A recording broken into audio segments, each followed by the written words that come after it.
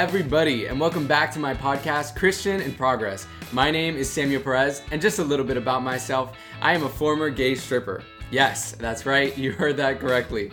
I left behind the homosexual lifestyle to walk with Christ. And this podcast is all about how I do it, why I do it, and to help others like me and educate those that maybe are not like me. I want to talk. But I really want to talk about what a real life with Jesus looks like in 2022. Nothing is off limits, and I want to be as transparent as I possibly can be. Before we get started, I want to let everybody know that this podcast is completely free to listen to, and we do accept donations. And we have some awesome rewards and gifts for those who want to become patrons of the podcast. If you're listening to this on Apple Podcasts or Podbean, click on the description and you'll find the link to becoming a patron of the podcast, which means you'll be making a regular monthly commitment. And we also have my website, SamuelAbrahamPerez.com, where you can find resources to give through PayPal, Venmo, or Cash App. So on today's episode, I have a really awesome guest. His name is Sathya Sam, and we share a common name there. He is an addiction recovery coach with a brand new book, The Last Relapse, and I actually have a copy right here. I've been reading it today. It's super cool. So welcome to the podcast, Sathya. How you doing? Hey, I'm doing great, man. Thanks for having me here. You gave me a killer interview for my podcast, so I'm just honored to be back here and hopefully return at least half the favor. Yeah, for sure, man. First off, the fact that people invite me to their podcast is like such a special thing. So I'm like honored, and I'm honored to have you here as well. I think like you're one of the few people that I've had that has actually released a book. And honestly, I'm so excited to talk about this book because I think it might help a lot of people. Actually, I know that it's going to help a lot of people, especially if it helped you. So tell us a little bit about like who you are, how you got to write this book. Like, tell us a little bit about your testimony, how you came to walk with the Lord, how you came to know Jesus. Like, where are you from? Yeah, so I grew up in Canada. That's kind of home for me. We're recording this in Jamaica. That's where I am right now. It's actually, I wasn't going to say this, but it's surreal watching you hold the book because Jamaica Postal Service is just a little bit rough. So like it's been so hard for me to get a physical copy of my book because it released while we've been living here. And every time I see a physical copy, I get excited, man. So that was really cool seeing it. It's actually really nice too. It's like really tough and like it feels really soft. So who did you publish this with? I self-published it. I hired a company called Book Launchers. They helped me with it. So wow, yeah, this is incredible, guys. It feels really good. Yeah, they did a good job with it. Okay, cool. Let me answer your question. So I grew up in a Christian home. My dad was a third generation pastor, so that means that his dad and his dad's dad were all pastors, so it definitely runs in the family. Very churched. I was a Sunday school superstar, really knew all the stories of the Bible well, knew how to kind of show up to church and do church. And at the same time, my parents also forked out the cash for us to get a Christian education. So I was going to a private Christian school. So it was just church and God kind of all around. And I think for the most part, people would say that and go, wow, that's amazing. What a great heritage, what a great environment to sort of grow up in. And I would have to agree. I was very fortunate, had a good upbringing, and mom and dad were the same people off the stage that they were on the stage. So no hypocrisy with the pastors, nothing like that, like just very stable, consistent home. When I was 11 years old, I got exposed to pornography in the computer lab of my Christian school. And bro, this is in 2001. So this is before broadband internet, or maybe just as broadband internet is kind of bursting to the scene. This is before smartphones. Like it was accessible, not like it was today. But even back then, people were still getting exposed at a relatively young age. And for me, like my buddy just came over to me in the lab and he was like, my soccer friend told me to check out this website. And we punched in a very innocent sounding website. And I honestly didn't even understand what I was seeing. And I was very innocent, very naive. I was definitely the kid in school who was just a little bit gullible. And so this was like totally shocking to me. I'd never seen anything like that before. Wow. And there was a small part of me that was intrigued and aroused by it. I remember that. But honestly, a majority of me was just totally mortified. Now, keep in mind, I was 11 years old. I hadn't really hit puberty and that kind of stuff yet. Because I was a bit more sheltered, I hadn't really been exposed to sexuality at all, very, very minimally at that point. So when I did hit puberty and I did start to kind of get more curious about my sexuality, the seed was planted. I remembered what I saw. I remembered the website. And I started to go back there. And obviously, one thing leads to another. You start clicking around. And by the time I was high school age, I was watching porn regularly. still in Christian education, still going to church regularly, serving on worship teams, but really getting enslaved to this porn thing. And what compounded everything was that my peers were also watching porn. So classmates at my Christian school who were also attending church and everything else, it was just, I don't know, it was kind of this weird thing. We all knew that we all watched it. We knew we probably shouldn't, and we kind of didn't care that we did. It was one of those weird things. Fast forward, I go into university. My plan was to become a psychiatrist. I lost a bunch of friends to suicide in high school, had this really strong passion for mental health, and studied the sciences. And I mean, I'm very studious. So, I was getting straight A's. I was making the dean's list. I got 5 figures in research grants to work in the labs there. I would work part-time, like very hard worker, volunteered working with kids with autism, like just stacked up the resume, all with the intention of going to med school. And in the middle of my degree is where I would say God really got a hold of my life. The interesting thing about studying the sciences, this would be another episode for another day, but it's a very atheistic environment. The idea of God is kind of mocked. It's assumed you don't believe in him. And so my faith really was confronted because like I said, I had grown up in a kind of a strong Christian environment, both academically at school and at home. And so to have these very intelligent people telling me something different with, proof and very strong logical arguments, that was really hard on my faith. And I had to kind of figure out, why do I believe what I believe and how do I know it's real? And in that process, I realized, it's not the amount of evidence that really matters. You could put all the evidence against it in the world, but faith is really a matter of the heart first. And in my heart of hearts, I knew Jesus was real and I knew he was worth my life. And when I reached that conclusion, it was like, okay, God, you have everything. I know I've kind of done this dance a little bit, 1 foot in, 1 foot out, but now I'm in. I give my life to you. And because I had grown up churched, I knew what that meant. I knew the lifestyle. I knew the changes that came with it. It meant I was going to drink more responsibly if I was going to drink at all. It meant I was going to clean up my language. And it meant I was going to stop watching porn. And, cleaned up the language, not a big deal. Couple weeks, I'm like good to go. Drinking responsibly, I could make that decision honestly overnight. Like alcohol just didn't have that kind of stronghold in my life. I was doing it more for social purposes. But I could not for the life of me shake porn. And that was the first time I realized, oh my gosh, I actually have a problem. And I installed internet filters. I got accountability partners. I started opening up to just a couple friends that I felt safe to talk to about it. And all of it would help for little bursts, a week here, maybe a couple weeks, maybe even a month there. But I'd always come back. We called it the binge purge cycle. And after I binged, I would run to my bedroom and I'd lock the door and I'd say, God, I'm so sorry. This is the worst feeling in the world. I'll never let you down again. I'll never do it again. And a couple weeks later, I'd be back in that same place. So just caught in this really awful cycle and didn't know how to get free. And for 2 years, I suffered like that, being like, I've given my life to Jesus. I know I need to get clean, and I didn't know what to do or how to kind of take the next step. And eventually, by God's grace, a few doors opened up, and I start to get some more healing of the heart. I actually joined a program that really emphasized heart healing, heart transformation. And that was where I really started to actually grow and started to heal and started to understand what it meant to tackle the root issues of a problem in your life, whether it's an addiction or some sort of just behavioral pattern or whatever it might be. And so that was where I really started to notice progress. And it was sort of like I was changing, and as a result, I was making different decisions, better decisions. I was walking more in my identity in Christ, and I made more Christ-like decisions as a result. And it still took a few more years of that, but February 2016 was when I had my last relapse. And I had always purpose in my heart that one day I would get free, and when I did, I would help as many other men as possible get free as well, and women. And so it took me a couple of years before I felt a release in my heart from the Lord to really actually step into this. But December 2018 is when we launched Deep Clean, and the rest is history. Just published a book, as you mentioned. We have the #1 daily podcast for addiction recovery spaces, and we've helped over hundreds of guys get free of pornography. So, a little bit of kind of a nutshell of the story and how all this came about. That is incredible, man. Wow, I did not know that you had like #1 podcast on addiction recovery. Yeah. That's super cool. Man. I'm going to be on there. Yeah. That's great. Yeah, no, there's so many things that you were saying, while you're talking about your first time encountering like pornography, it really got me thinking about the first time that I kind of encountered it. So I've got like 2 stories which are actually really crazy. Do you remember LimeWire back in the day? Dude, of course, Kazaa, LimeWire, all that good stuff, man.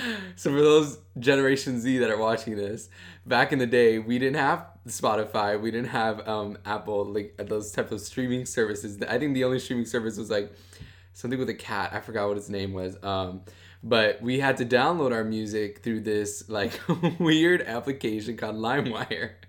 And you could download music videos on there. It was like super complicated and weird. And it was like illegal. And one time I was searching like a music video for, I think, Fergalicious or something like that. And I don't know how I came across this thing. But like I searched up the music video, I pulled up the like the file, and I was there with my buddy, and we were on the computer. I think I was so young. I was probably maybe like, I don't know, 13 or 12 or something like that. And we pull up the file, we open up the file, and like right in front of the kid, I think he was much younger than me. He was my neighbor.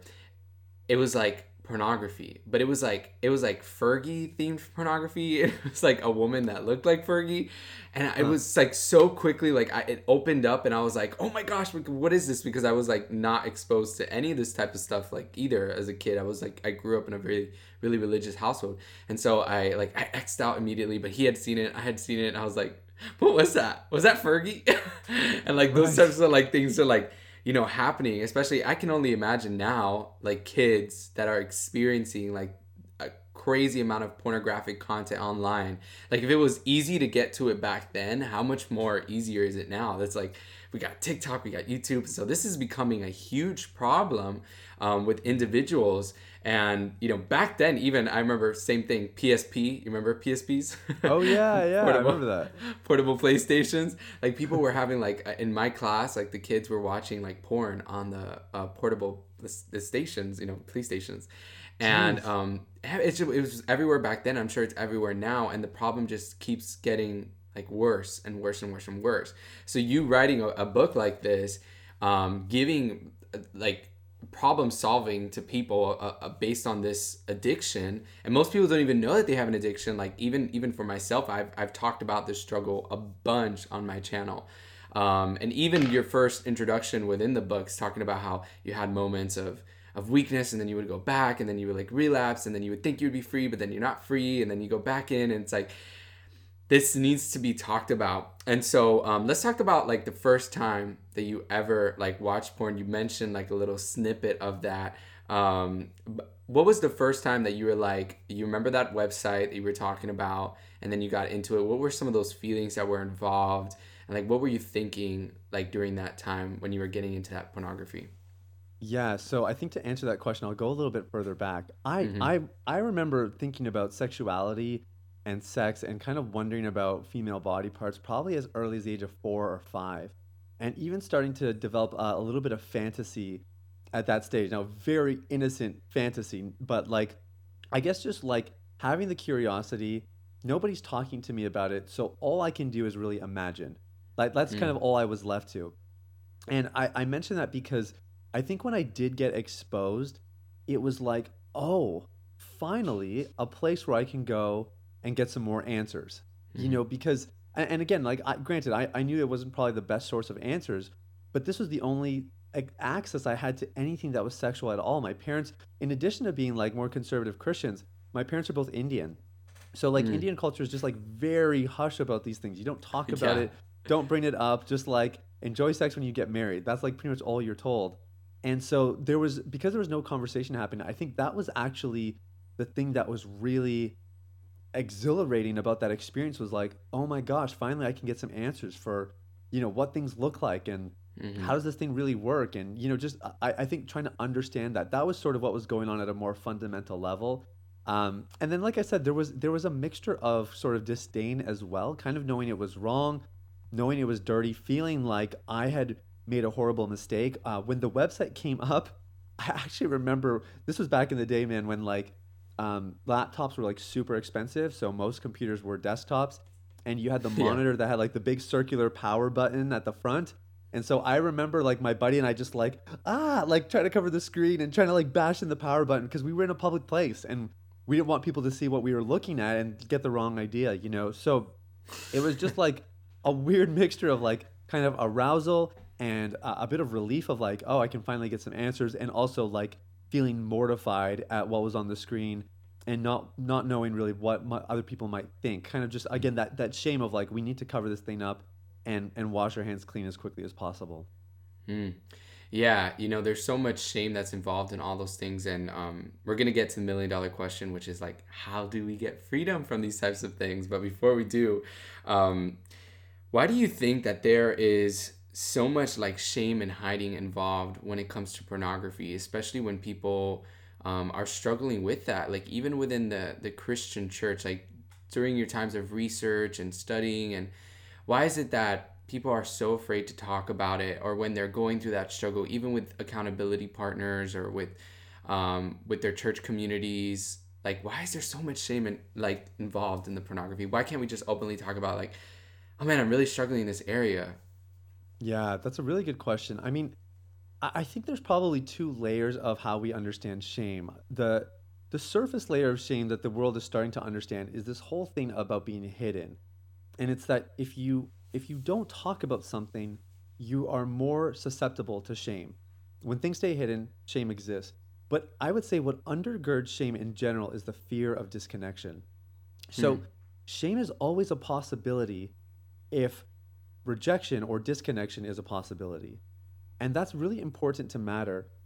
Sorry, that is really important to consider because I think we often just think like, okay, so I guess all we need to do is just start talking about sex more. The Hmm. pastors just need to preach their sermons on Sunday. We need to have more open conversations, and we should be good to go. Actually, that's not true at all. That's only one side of the equation. That deals with the hiddenness part. So yes, people are like, okay, finally we're talking about this.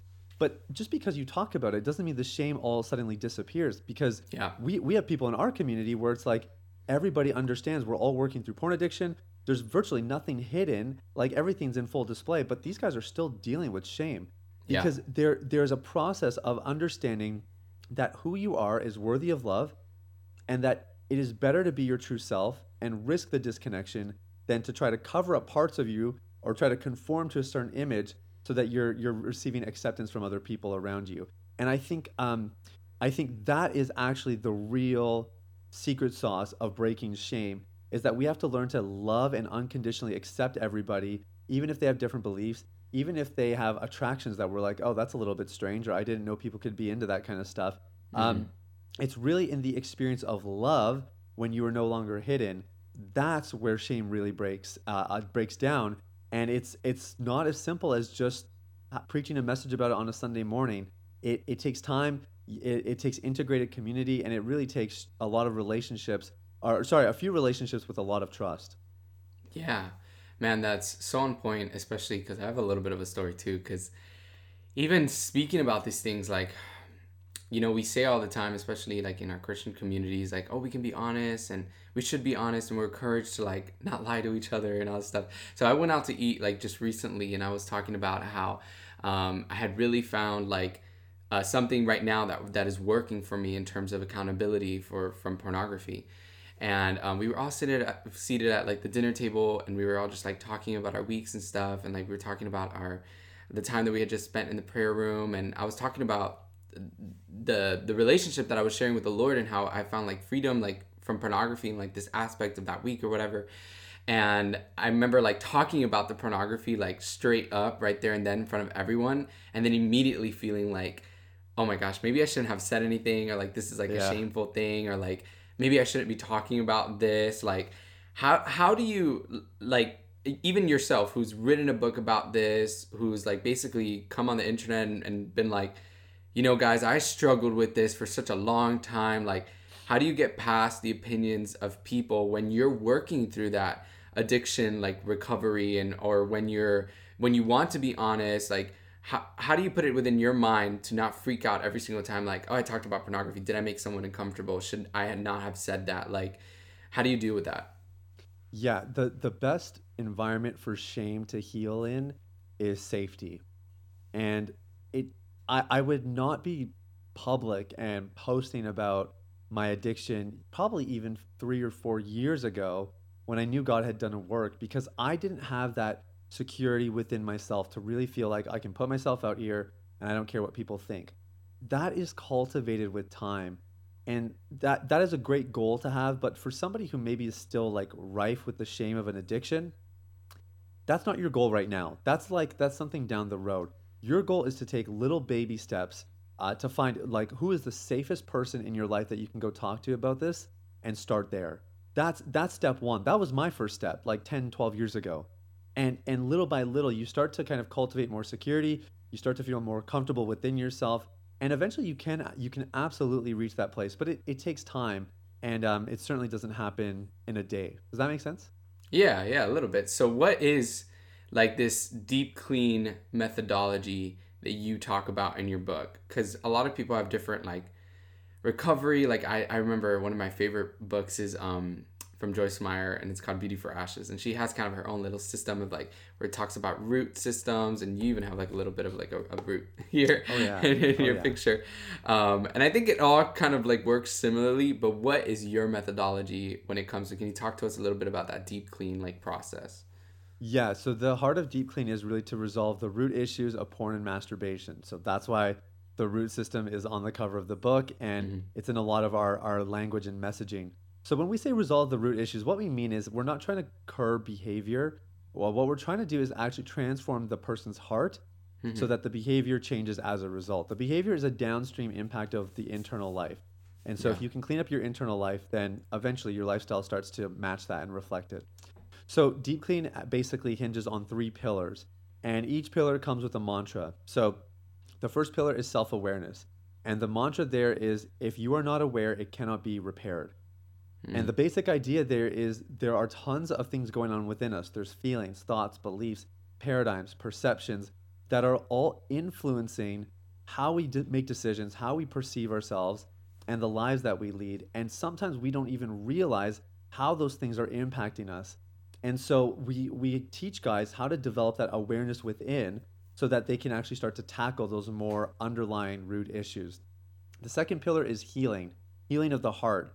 And our mantra here is that he who is most vulnerable heals the quickest.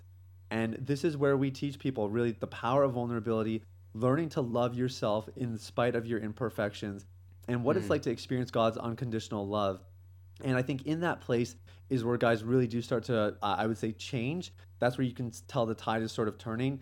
And it leads really nicely into the third pillar of recovery, which is identity. Establishing your identity in Christ.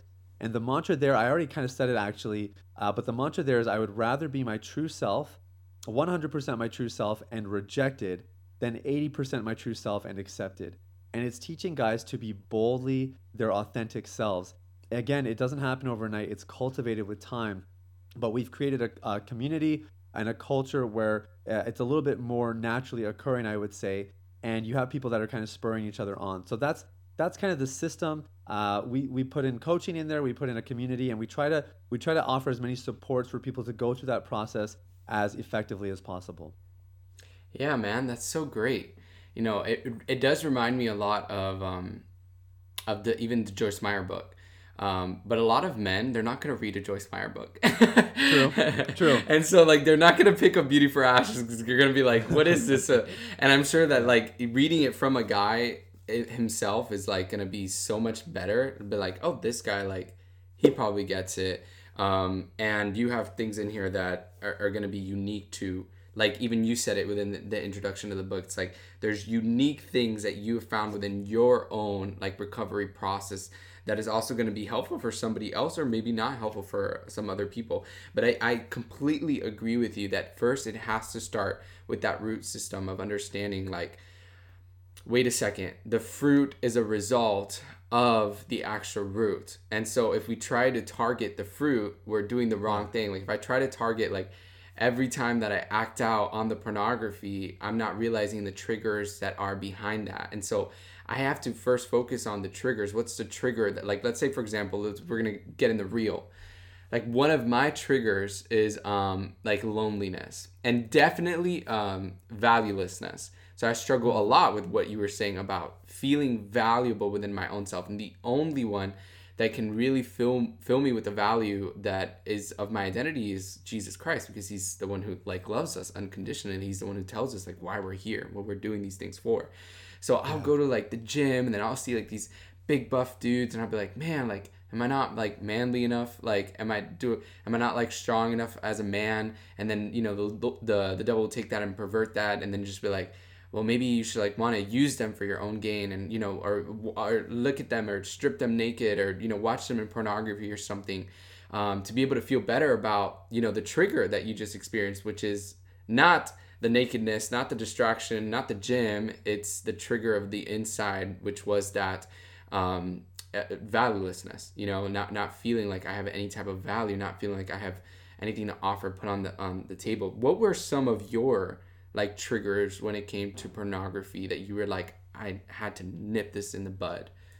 Yeah, great question. So when I was struggling, like in my university days, I was living with my parents still. I was in their basement, and just being in my room with unstructured time was the worst.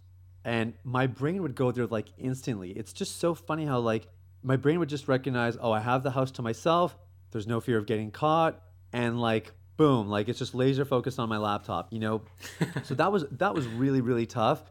So I started doing two things. Number one, I really learned the power of shifting your environment. So this is something we tell guys to do all the time. If you're feeling tempted in a moment, stand up, let go of the device, put the device down, step away from the device, and like walk away, like change your environment. That's really Mm. powerful. And I think the other thing, and we teach guys to do this as well, is just try to structure as much of your time as possible. Now, structuring your time doesn't mean like, okay, for 15 minutes I'm going to do this, and after 15 minutes I'm going to do that. Like that's going to give 99% of the population like terrible anxiety, and there's enough Yeah. anxiety in the world to begin with. But Yeah. it's more just being like, okay, like for example, Saturday is my Sabbath. Like I stay in my PJs all day, I eat a fat stack of pancakes, and usually I take a nap before noon hits. Like I'm super lazy on Saturdays. But even that, what I just told you, I would count that as structured time because, like, I know what Mm. I'm going to do when I get up. And, sir, I'm super chill about it. It's very relaxed and kind of lavish. But the point is, I have some intention with my time and how I'm spending it. Those kinds of things really go a long way, I would say, for guys in general, and certainly for me. The other big stressor that I experienced, which I don't think is very different from anybody else, is stress. Like when things were stressful, I observed, I didn't really know it at the time, but in reflecting, I realized that when I was in university, porn for me was my reward after a hard day of work. Like I mentioned all the Mm. things I was doing. So porn was my reward because I wasn't getting paid for my work. Good grades don't equal cash. So I was getting like no tangible outcome from my efforts other than like some decent grades, I guess. But porn was like an instant kind of reward. It was also relief. It was just a way to cope with the stress, the pressures of trying to get into med school and everything else. So I think for me, again, it was just another thing of learning how to manage stress better. The Sabbath is actually, I mean, I think it's a good biblical practice. I don't Mm. think it's law by any means, but the Sabbath actually really helps me just reset my brain, reset my body, get the rejuvenation that I need. And all of those kinds of things are under the category of stress management. It just keeps me in a good place where I'm a bit more regulated, more present, and able to not go into these kind of overwhelmed, overdrive kind of states where I'm more prone to making a poor decision. So those are a couple personal examples. Yeah, thank you so much for that, sharing those things. It's really funny because there was one that stuck out to me the most. The other day, I was having a conversation with one of these dudes in my Discord. And by the way, guys, if you haven't joined my Discord yet, you totally should. A little commercial Yes. break. There's a great community of us like waiting for you to hop on there and have accountability with. But there's like literally an entire chat of just men who struggle with same sex attraction. And one of the guys was saying that like he hadn't watched porn in like 2 days, and he considered that like incredible. He's like, man, I haven't watched porn like in a really long time, like it's been 2 days. And he was like, I'm gonna reward myself with some porn. And so Oh no. that was his like logical thinking. Like, what do you say to someone who's like dealing with that, like especially when they're seeing like that porn and that practice of porn as a reward? Are they supposed to go out and like get some ice cream sundae, or how do they like find reward? Are they just, like gonna find the reward in Jesus and worshiping? Like what is it that you would give advice to someone like that? Yeah, that's a very good question. A little bit complicated to answer, but I think there's two concepts at play. One is reward, the other is fulfillment. So we strongly encourage people to celebrate small victories. So like 90% of that story is awesome. Because if somebody's like, hey, I've gone 2 days, I haven't gone 2 days in a long time, or maybe they're just proud of themselves for going 2 days, they deserve a reward. Like celebrate, reward Mm-hmm. yourself. Totally awesome. What you're trying to do, we're always kind of towing this balance in life of like, yes, we want rewards, but if all we do is focus on rewards and we neglect fulfillment, then actually we lose the very substance of what elicited the reward in the first place. So Mm. that case in point, if you reward yourself with something that's not actually that fulfilling, you end up more empty than when you first began, which is probably exactly how that guy felt. It was like, I had 2 days, celebrated. Again, that first 90% was awesome, but he just picked a really poor way to reward himself. In fact, what he actually did is he shot himself in the foot. Like he punished himself basically without trying to. Mm. The more fulfilling your rewards are, the more effective they will be long term.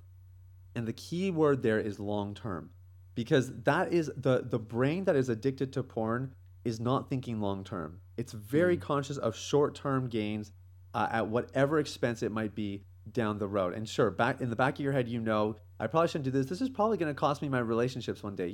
A guy just signed up for a program yesterday, last night, was very successful in his practice, was, secretly watching porn, sleeping around, hiring prostitutes, traveling the world while being married and having 6 kids, and he lost it all. So he Mm. sees his kids once every couple of months in person. He gets a Zoom call once a week. His wife has no interest in reconciling. And that's what I mean. Like, those are the consequences you set yourself up for when you engage in porn. The problem is they don't hit you right away. So Mm-hmm. sometimes we trick ourselves into thinking, they're not going to be there. So, anyways, to maybe answer this a little bit more directly, if a good example of rewarding yourself is like, what is something that is really going to make you feel loved and valued? So, one Mm-hmm. of our clients, we actually have this kind of novel approach of using the 5 love languages for self care. So, Oh the wow, five love that's languages are, incredible. Because yeah, I use that myself. Like it's those little things that like people talk about all the time. Then you think like, does that really work? And it's like it does work. Like it helps people to like really understand like how they are going to process love for themselves. And like my love yeah. language for people that are listening is like acts of service and quality time. And so if Cool. like if you want to show me that like you love me, like one of the things to do would be like, oh, do you need help with like camera work, or do you need help like with graphic designs, or all these types of things. That's how I process love. And when people do that to me, like do that for me, I'm like, wow, this I feel so loved. I feel like so appreciated. So those things are incredible. I love love languages. So I just wanted to talk about that. Dude, that was amazing. Great segue. So, what we would do with somebody like you is we would say, okay, Samuel, so what we want to do now is take those concepts and what would it look like for you to actually love yourself using acts of service and quality time? So, Wow. so that might mean that you chunk out time, 2 hours a week. That's Samuel time. You get to do whatever you want, but it's like there's no expectations from anybody. You're not doing work. You're not doing like anything that you feel obligated or pressured to do. It's pure Samuel time. Acts of service. What's something you do for yourself that you know is going to really help? It could be like cleaning up your office or whatever it might be.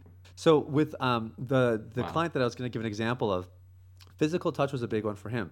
So like that's like, I mean, you can see where that could go. That could be really dangerous because it's like, well, how do you use physical touch to I'm love gonna yourself when you're trying to physically touch avoid myself. right, like um but we brainstormed a little bit and I was like, okay, well, give me some examples because he was a single guy. And so again, just like not a lot of the obvious options available to him. And he was like, well, actually, I love getting massages. And Hmm. he's like, I don't even like I like the way like I like feeling relaxed afterwards, but I don't do it for relaxing. I enjoy the touch. There's something about that that's really rewarding for me. So it was like, okay, that's awesome. So then use massages to reward yourself. Like there's different ways to do it here that are going to be a lot more fulfilling. Now, again, for another person, they might be like, I could never do that because that's too arousing. That's going to turn me on, and Yeah. it's going to totally like defeat the purpose. Fine, just find something else. There's options out there, but it's really about kind of knowing you, and I like knowing kind of, I guess, what feeds you Yeah. and what's going to be really healthy for you. And that's the beauty of addiction recovery. Like, if I had to really summarize it in a term, it's self discovery. It's just understanding yourself better, learning what makes you tick, learning what puts you in distress, learning how you need to respond in a healthy way. It's understanding yourself better. And all of these collectively lead to that place of freedom. Yeah, man, that's so beautiful because I think you are 100% correct. Like, your research has done you well and your experience has done you well, because I'm currently like walking through that too now. Like I wouldn't say that I've had complete success in this pornography like addiction that I've had, and I didn't even consider it addiction. Like to me it was just like it was very normal, like everyone around me was doing it for such a long time, and then when I came to Christ I was like, oh yeah, you know, it's not going to be a big deal, I'm going to be able to tackle this with the Lord. And then I had such a hard time for almost 3 years, like really not understanding. Like I would listen to preachings and I would listen to like I would read books, and I just felt like I wasn't walking away with these key aspects of things. And like you talking about all this value and like this like love that we can experience and how to process those things. Like guys, this is gold. Like this is beautiful, like what is being said, because it took me like years to like even like I would search up articles on Google, and it would just be like, well, you know, I didn't have freedom for like years, and then out of nowhere, just like one day I woke up and I had freedom, like because it was like the Lord, you know. I'd be like, okay, well, am I just supposed to like wait 10 years and like maybe one day I'll wake up and it'll just be gone? Like what can I proactively do? And these things, they actually really do help, because it's been helping me in my own journey as well. Like I've been able to understand like who I am, what are my triggers, like how I respond to those triggers. Like, am I loving myself in certain situations? Am I doing stuff to myself that is just not right emotionally for me, that it's going to harm me later on with my progression and this addiction? And so it is a process of self-discovery. And I think that's really hard sometimes for men, even because men don't ever like, they almost see themselves as other than in a way. Does that make sense? Like it's like everything before them, because men are taught like you can't cry, like you can't have emotions, like all you do is provide for your family, like everything is outside of yourself. It's never like about what's like you, like. And so many guys that I deal with on especially living in Miami, it's like very shallow culture here, but I go to the gym and I have a talk with guys, and most guys, like all they can talk about is like sports and like this thing or their job, and they never talk about what's going on with them. Like you ask them, how are you? And it's like they don't even exist within like their own minds to themselves. And that's really bad, because then they can't reflect back on some of the actions that is going on within them. So like what advice would you give to someone who is like that stereotypical like masculine man who's been taught like you can't feel, you can't cry, you can't do any of these types of things? How does he first have that self-awareness that you were talking about? It's like one of the pillars. Like what is a practical step for that self-awareness that you could start them off on? Yeah. So the most helpful thing to remember is that the reason you cultivate self-awareness is for your quality of life. So I think it's really important, because a lot of guys are hearing like, you should be more emotional. Guys are so insensitive. Like we need to get in touch with our feelings. We need to increase our emotional intelligence. And you know, some guys are responding being like, okay, like I'll learn, right? And some guys are like, I don't need to do that stuff. But the reason these things are valuable, which is not what people are talking about, is that increasing your emotional intelligence and your self-awareness actually enhances your quality of life. Your quality of life is specifically correlated with your quality of relationships. And where most guys fail as they go further on in life is in their relationships. They're not able to experience deep, meaningful connection because nobody's ever taught them how to do it. Nobody gave them the skills or gave them the permission, as you're saying, Samuel. Nobody gave them the permission to actually go and learn those skills so that they could open up on a more meaningful level to their loved ones and experience that kind of emotional connection.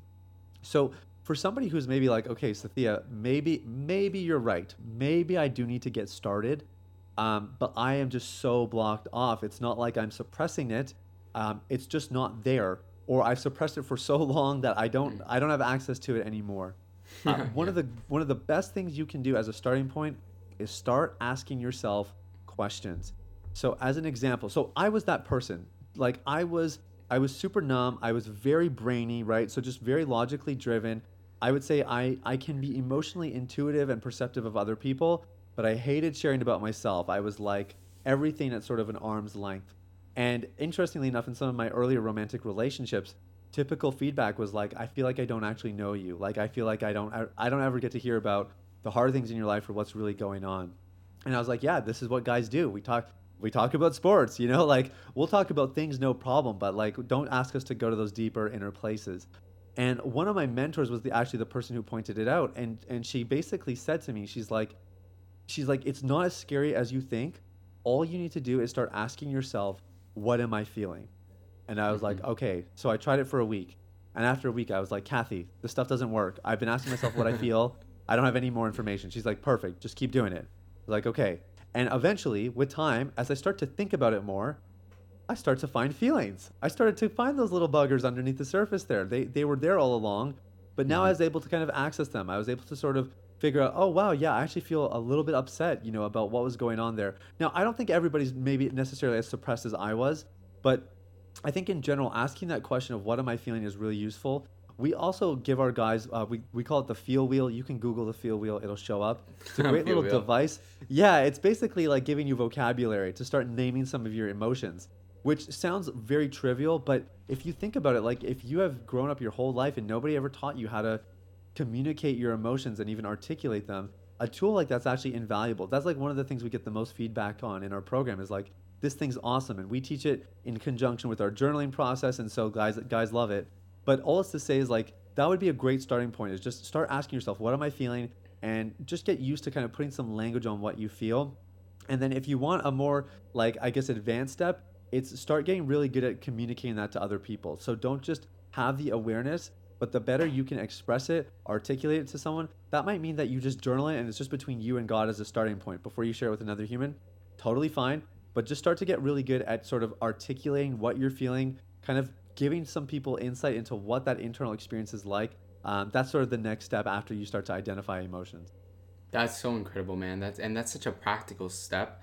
I think sometimes, like, as religious people or people who believe in Jesus, sometimes we just think that like all that pressure that we put is just gonna come from like Jesus, and we don't ever give those practical steps. Like when I was searching for that as a guy, like I'm like, man, I'm having a real issue with this pornography, and I was looking up those articles. Like all I could find were like, just pray more, or like, just worship a little bit more, or like understand God's love more. Like it wasn't anything practical. Like I think like the only one who was like really talking about it was like John Bevere, and like his books were like expensive. And so like I was like, I can't afford this right now, like I'm poor. And so I was like, where am I gonna go, what am I gonna do? But there's so many resources out there, and sometimes I'm a spiritual guy. You have to involve the Holy Spirit in all this, and that's another thing that, guys, I like about his book too, is that Sathya is like a Christian man. He talks about including like God in that process, having those practical steps, but also including God in those practical steps, because you can't have one without the other. We can't be super practical and like just like change behaviors, and we can't be super spiritual. We're just ignoring behaviors, we're ignoring triggers, and we're not finding solutions. We kind of have to meet in the middle. And so you have a resource from Sathya there, and you can use that resource. And I'm sure, like, what if someone's like, how much is your book? It's like, I think $16-17. $16. Okay, what if someone's like, I can't afford like $16? Like, how can I find help? Do you have free resources to give to anyone? Like Yeah, absolutely. Yeah. So easiest way is actually to just go to my website. So we have a daily podcast, as we mentioned. We have a weekly newsletter. We also post on social media pretty much every day. And for your listeners, I'll actually give you a special email. You can put it in the show notes. But if they email me and because they don't have the financial resources, I'll send them a digital copy. Yeah. So I don't normally offer that, but I'm really happy to do that for your audience. Oh wow, that's awesome. Yeah, there you have it, guys. But I would recommend, $16, come on, that's like that's nothing. So but it's worth it. It's worth pouring back into you. It's worth pouring like into your life. And I don't usually talk about people's books. I don't talk about like people's things, but this is an area where I feel like as men we have to nip this in the bud, because if like we don't, like it's just gonna keep coming back, and we have to have some type of information, some type of research. Like I struggled for so many years, and it was really, really like not Sathya's book, but like Beauty for Ashes, and they're all saying the exact same thing. However it is that you want to receive that like delivery process of like, you have to target those roots. So like if you invest in a book like this, if you invest in like, okay, you know what, I'm sick and tired of this pornography, I'm not just gonna leave it all up to God, like I'm not gonna take any practical steps, I'm not gonna like do any disciplines, like if you're ready to change and have that life change, like you were talking a little bit about in the introduction, you're talking about praying these bold prayers. And if people are like ready for that life change and they're ready to do something like that, besides buying your book, like how can they also do those bold prayers? Like what do you mean in the book when you talk about doing bold prayers that are actually going to help people? Yeah, this is the question I'd love to pose to kind of frame that. If 12 months from now, porn is no longer part of your life, what changes? What does your life start to look like? Because I think too often in this conversation we're so concentrated on woe is me and all the root issues and my childhood trauma, and it can be really depressing actually. But the reality is the reason that we engage in this process is because there's light at the end of the tunnel. Yeah. And we have to always be conscious of that, like where there's no vision, the people perish.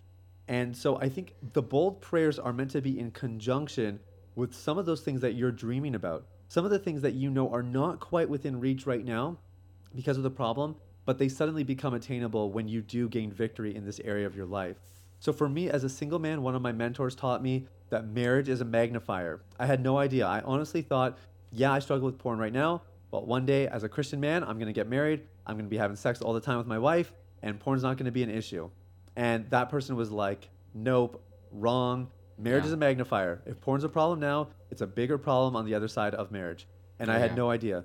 So that was really helpful for me. And what it changed my perspective. So I thought, okay, well, if that's the case, I'm going to trust you. And if that's really true, that means I need to get free of porn now before I meet my future wife. So that was my bold prayer was, God, whoever my future wife is, keep her from me until I get this thing taken care of. That was the thing that I wanted, a porn-free marriage, a healthy family, not passing this on multi-generationally. That was kind of the light at the end of the tunnel, the thing that I was clinging on to that was not in reach at the time, but it motivated me. It was the prayer I kept praying, that I kept reminding myself of why I am sacrificing that quick hit, a little Google image search. In those little moments, it's just reminding yourself, this is why I'm doing it, keeping your eyes on the prize, and getting to that place one day. And I mentioned February 2016 was the last time I watched porn. I met Shaloma, who's now my wife. I met her November 2016, just 9 months later. So God heard that prayer and answered it in a really cool way. That's so beautiful. Yeah, I think having those goals, man, something that'll motivate you. Like right now, I'm about to have this incredible retreat with some of my disciples, and I want to be motivated that when I show up on that retreat, I've been away from pornography for a long time. And so I'm working towards that. And every single day, I pray that bold prayer. And I tell the Lord, like, keep me pure today. Keep me just not for tomorrow, not for the day before, like just today. Keep me pure today so that I can, when I get to this retreat, it is a beautiful, wonderful spiritual experience for me and for my disciples. And it's a bold prayer for me, and it motivates me every day, and it's been working. I'm like, oh, thank God. And then I'm like, what am I going to do when this retreat is like done? Like what's going to be the next motivation that I'm going to have? Because it means so much. And so for you, it's so important. Like, I really want to be pure for my wife. And then for me, it's like, I really want to be pure for my disciples. I want to be pure for my community. And so praying those bold prayers is definitely another start. So guys, like, you've just heard Sathya like talk about all these incredible things that you can start today without even having to buy his book. But if you want the full thing, like, I recommend, like, I didn't really, like, it's actually quite funny because talking about Joyce Meyer in her book, I didn't actually, like, I would listen to the sermons, I would listen to the podcast of everything that she would do, but I didn't even find, like, real resolve until I actually purchased a book and I sat down and, like, I read it. So I would encourage you guys to, like, purchase the book, sit down, and actually do what it is that the book is, like, telling you to do, because this is exactly what he said in, like, the introduction of his book. He's like, don't just read it. Like, you can know these things cerebrally, like I don't know how to say that word, but you can know that, like, in your brain, but until you sit down and then actually start to do it, like, it won't actually do anything for your life. So, like, take that first step action, buy the book, go on his website. I have all of that stuff that's going to be linked down below, where to find him and his website and all that stuff.